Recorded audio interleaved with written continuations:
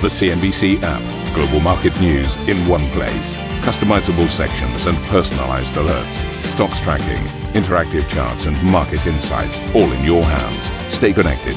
Stay informed. Download the CNBC app today.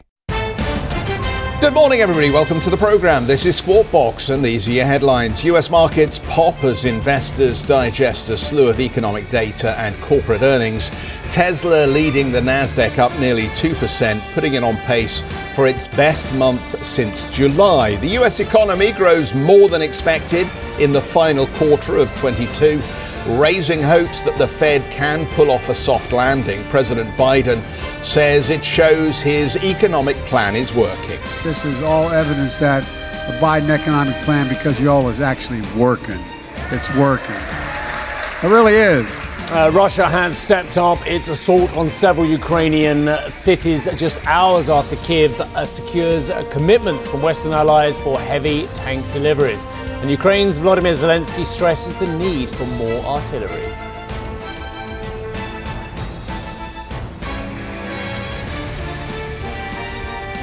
I'm very happy. I'd like to say thank you Meanwhile, LVMH posts record sales and profits for the second straight year and says the return of Chinese shoppers is cause for optimism.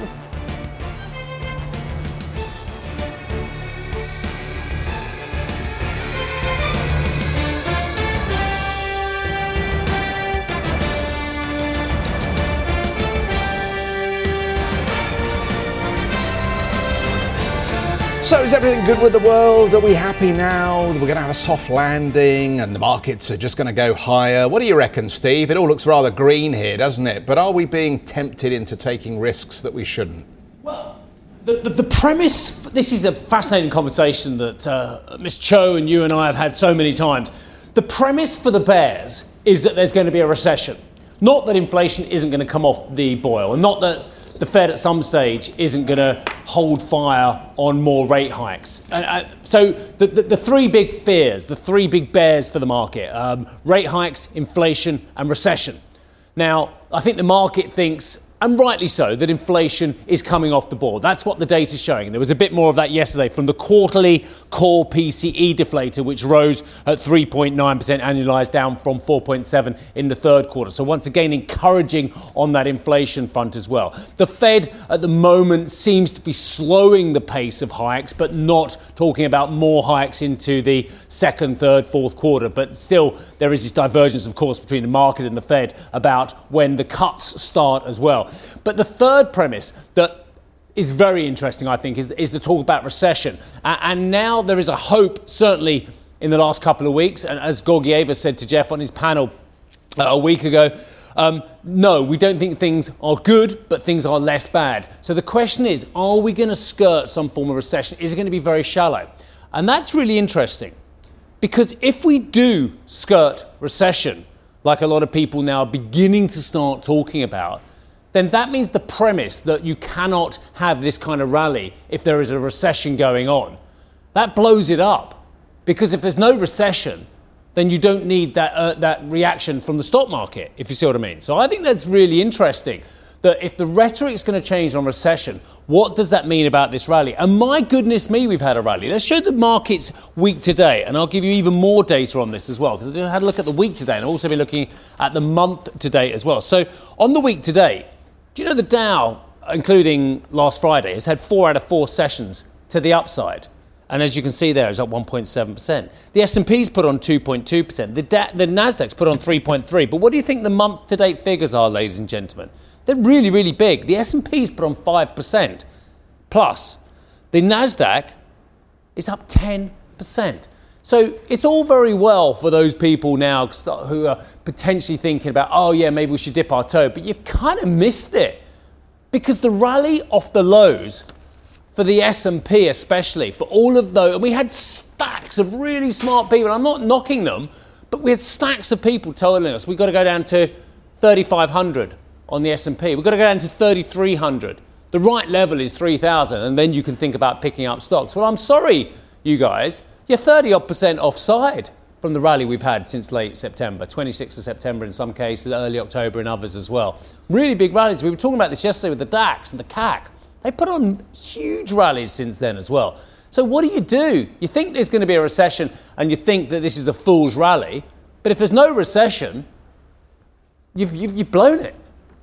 Tesla, let's have a look at Tesla. I mean, again, huge rally. Say what you like about Tesla, and I've said my own comments about Tesla and my concerns about the margins and concerns about the premium it trades over the rest of the automakers who are adding tech rather than a tech company that's doing autos, and I think that's perhaps the subtle difference. But look, say what you like about the concerns about the margins, and I've said plenty about credits being a huge part of their secret sauce, as one of our analysts said yesterday. Look, they're up from 109. Where's the low on this one?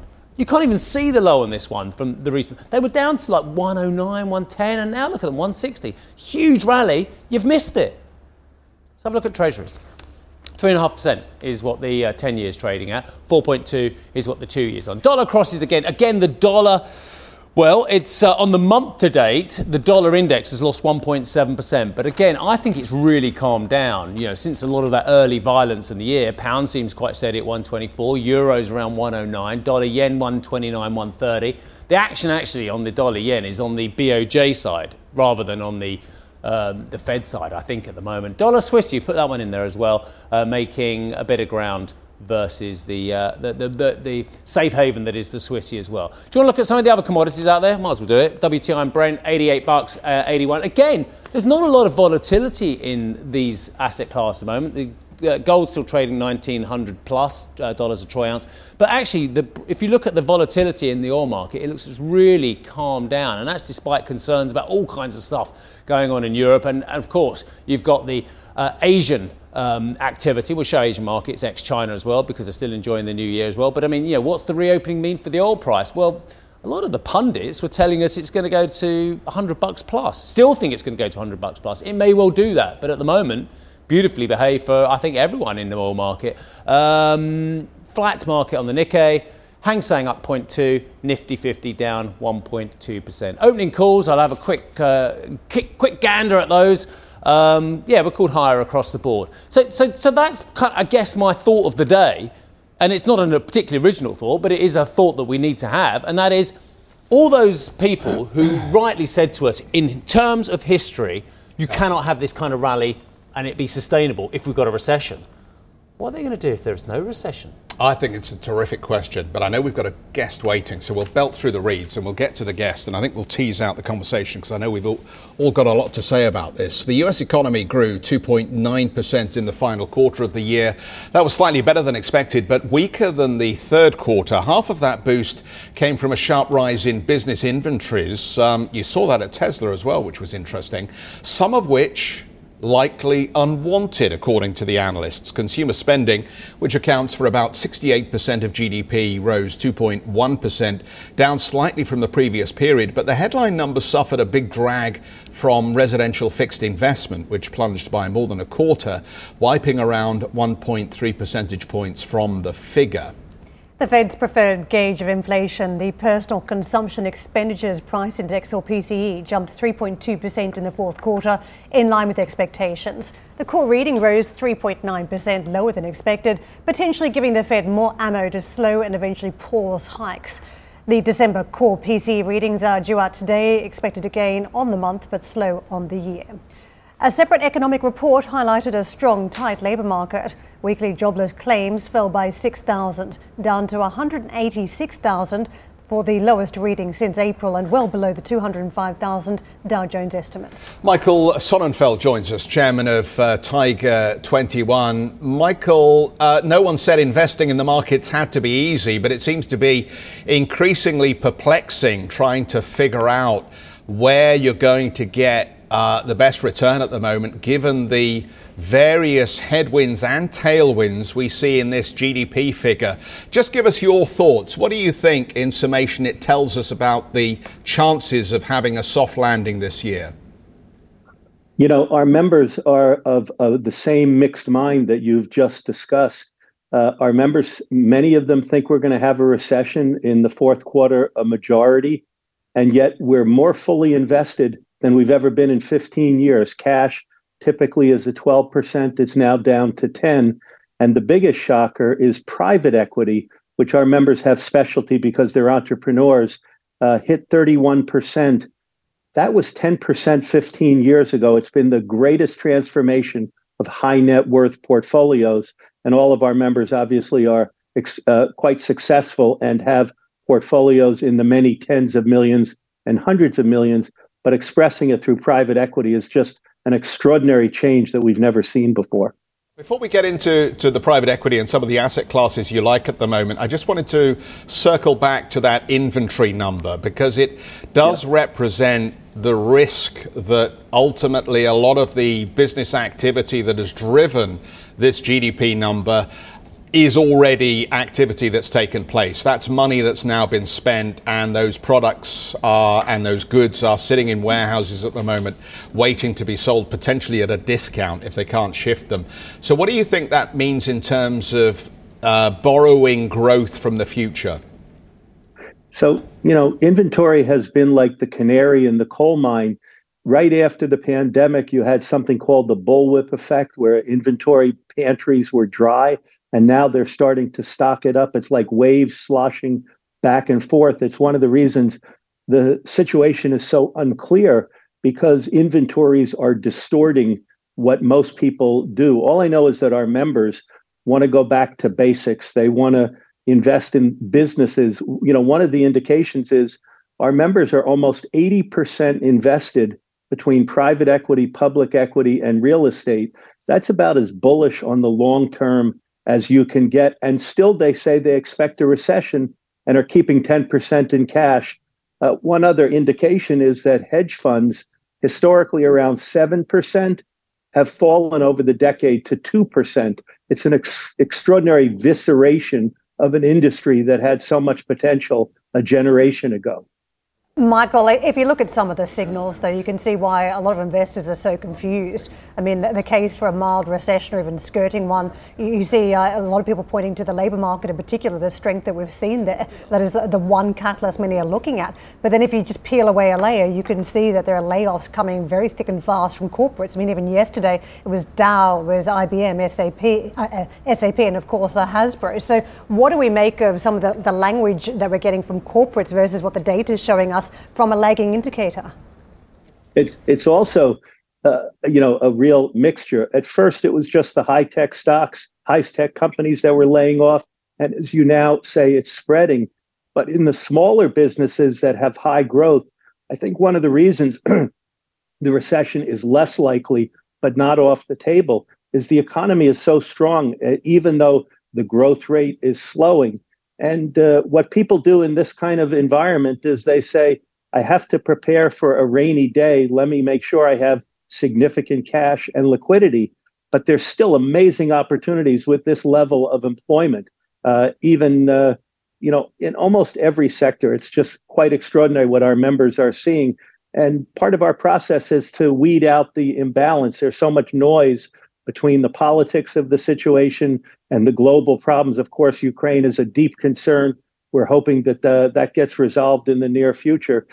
But it's really a back to basics. Don't get worried about recession or no recession.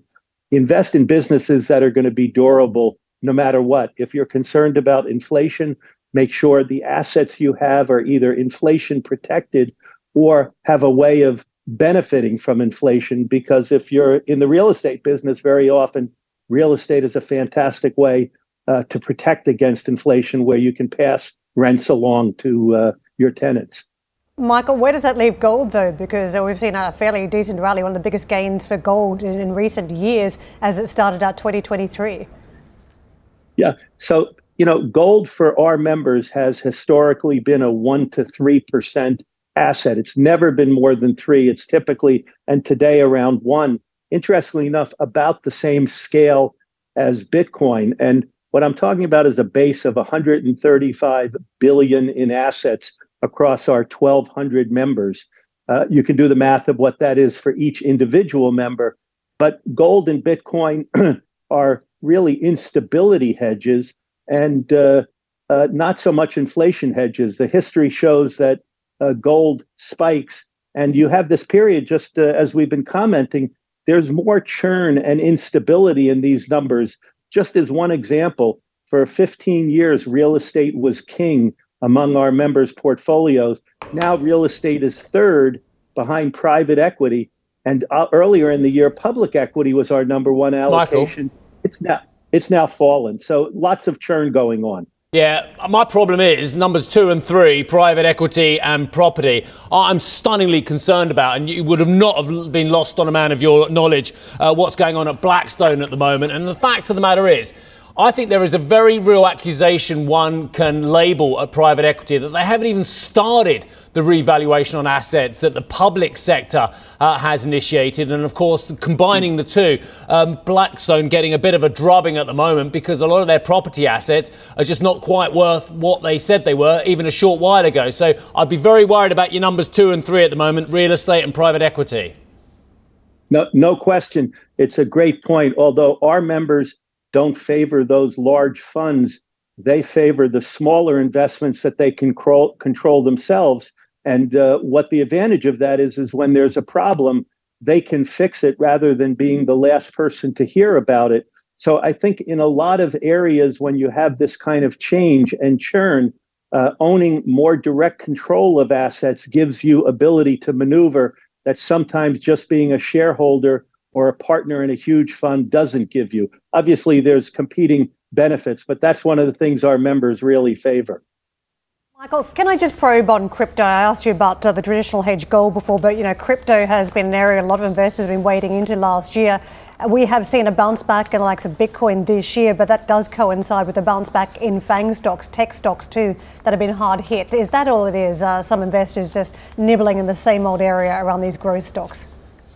You mentioned Tesla would be another example. If you look at Tesla and Bitcoin in the last month, amazing rally over the last year doesn't look so good.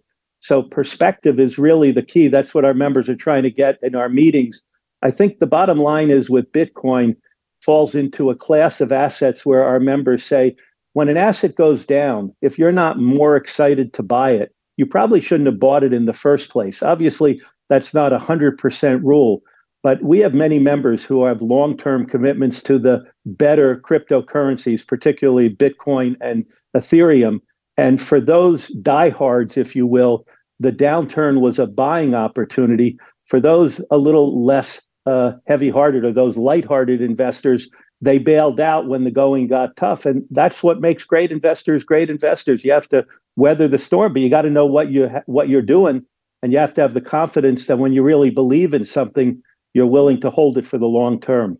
Michael, pleasure catching up with you. Thanks for joining us this morning. Michael Sonnenfeld, chairman of Tiger 21. For more on the GDP data and why economists are still expecting a recession, check out cnbc.com. And still to come on the programme this morning, Signify posting a drop in full-year earnings, citing a volatile macro environment. The company, though, remains hopeful on the margin outlook for 2023. The CEO, Eric Rondelat, will join us very shortly.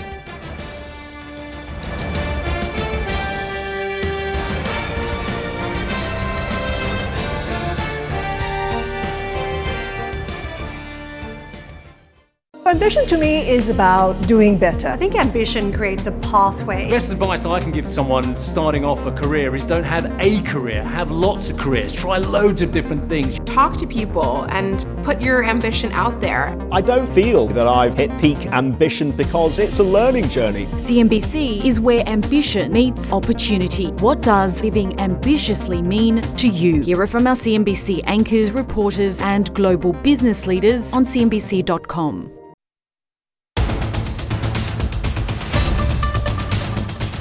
Crossing from Signify this morning, and the latest here is we're seeing the installed base of connected light points increasing from 96 million to 114 million over the year. Sales at 7.51 billion euros, nominal sales up 9.5%. In terms of what we're seeing on the LED-based sales, that represented 83% of total sales, similar to the same time a year ago. Margin slippage, 10.1 on the EBITDA margin adjusted level versus 11.6 same time a year ago. Net income is that's actually going up, 532 million euros versus 407 million in 21. Free cash flow, though, going down 445 million versus 614 million previously. Net debt EBITDA ratio of 1.3 times, down from 1.4 times. Let's get into the conversation with Eric Rondelat, who is the CEO of Signify. Eric, a few challenges here on margins, on free cash flow. You've pointed out in the commentary it's been a challenging year. Just explain what you're seeing at this stage and whether there's any light at the end of the tunnel. Yes, good morning, Karen. Effectively, 2022 has been a very eventful year. Cash was impacted by the lead time extension of the supply chain, when profitability was also impacted by currency, the logistic price increases, and also the energy prices that we've experienced during the year. But as you've said, everything, on the other hand, we progressed on our strategic priorities, which is to continue to connect light with 116 million light points connected on the planet, while at the same time, what we have called connected lighting and growth platforms now amount for a business which is around 2 billion euros for us. So as you can see, despite adverse condition, at the macro level, we've been continuing to progress on our strategic journey. Eric, as you point to some of the challenges, can I just bring up one of the elements where some of the investors, some of the CEOs are rallying around? That's the reopening theme out of China. Does that make any difference to the narrative? Probably in 2023, for us, China has been a big detractor in terms of market. In 2022, it is our second market worldwide. And especially in Q4, with the reopening or with the COVID situation dramatically changing, we've been very impacted. So we hope to see the reopening of China probably, at the end of Q1 and Q2 and for the rest of the year. But it will make a difference in 23 for us, for sure. A lot of those challenges, and I guess, are the long-term ones, Eric, that you and I have talked about, that we've all talked about for a very long time. And it's cheap, amicable production coming from other areas as well. That challenge is still there as well, and it's weighing on the shares as well. Any sign of the fact that you and your product, which I know is a premium product as well, any sign that is actually gaining traction at the expense of those rivals with the cheap imitations? Yeah, good morning, Stephen. That has been the case for the past 10 years. And when you look at the progression of the company, it's not only differentiating, the established base by bringing differentiation. Let me give you an example.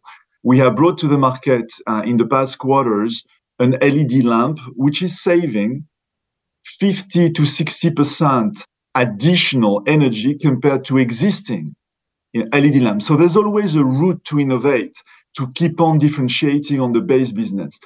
And, over the years, we have developed a very, very strong business in connected lighting, which has much less competition, because it's not only about, assembling a light source. It's also about connecting it to software, to control devices, and to apps. And we've been managing with a business which is now, around 2 billion to differentiate against these competitors. Yeah, my worry is that the China slowdown isn't just about COVID. It's also about the fact that you are facing that huge competition in that market. And that's where we had the margin downgrade as well on the 12th of January, Eric. That's not the way I see it. The downgrade is linked directly to the pressure we had. On one hand, currency, logistic cost, and also the price of energy. We also producing, in China, and we're producing at the level of other manufacturers over there. So it's not that, we don't share the same view here. Eric, let me move you on. Lighting offers one of the best opportunities, it seems to me, to seize that low-hanging fruit of how to improve a business's energy profile here. So I'm just interested, do you see a route to access some of that IRA money in the United States that is being spent to try and improve the environmental profile of America? Yes, absolutely. Maybe not the IRA, but the IIJA. And this is where we see an interesting potential. We've seen many projects in the US at this point in time when it comes to changing the infrastructure to more energy efficient infrastructure, and we're participating to that, big time. But that's also the case in Europe. Now, if you take a bit of distance and you look at the 27 member states, and if they were all moving to LED, we would make a saving of about 60 billion in energy costs, about 51 million tons of CO2, which is the equivalent of the CO2 emission of about 500 coal plants. So there's a real potential here to save energy and participate to what this government of countries and regions have decided to do. We've made a very interesting, inroad from a technology standpoint. You can imagine streetlights. If you put motion sensing on the lights, meaning that you're only going to have light at night when there is movement, pedestrian movements or vehicle movements, then you can save up to 96% of the energy cost. So this is where I think we all should go, and we're doing a lot of lobby talking to governments to incentivize them to go in that direction. Eric, which is fascinating, because we've just come away from the Davos event with a lot of European politicians, frankly, preparing themselves for a trade battle with the United States over this issue of the direction of travel to achieve net zero. Do you think that Europe is dragging its heels on some of these changes that would help businesses like yours that want to encourage the move into more efficient business practice, more efficient industrial lighting? Is Europe lagging? No, we don't see that at this point in time. On the contrary, I would say, what started to be the Green Deal at the time, which is about a 1 trillion investment, was decided. And we have already, since the past 2 quarters, a really good sign that this is being implemented. And we are recording a lot of projects at this point in time in many different countries of Europe, where we are helping to make the infrastructure more energy efficient, and with very substantial and very good results. So at the end of the day, we don't see that Europe is dragging its feet. On the contrary, it's been quite faster this time than with what we have seen in the US. Thank you for listening to Squawk Box Europe Express. For more market-moving news, you can head to cnbc.com. Or join us again on the show with Jeff Cutmore, Steve Sedgwick and Karen Cho, weekdays on CNBC.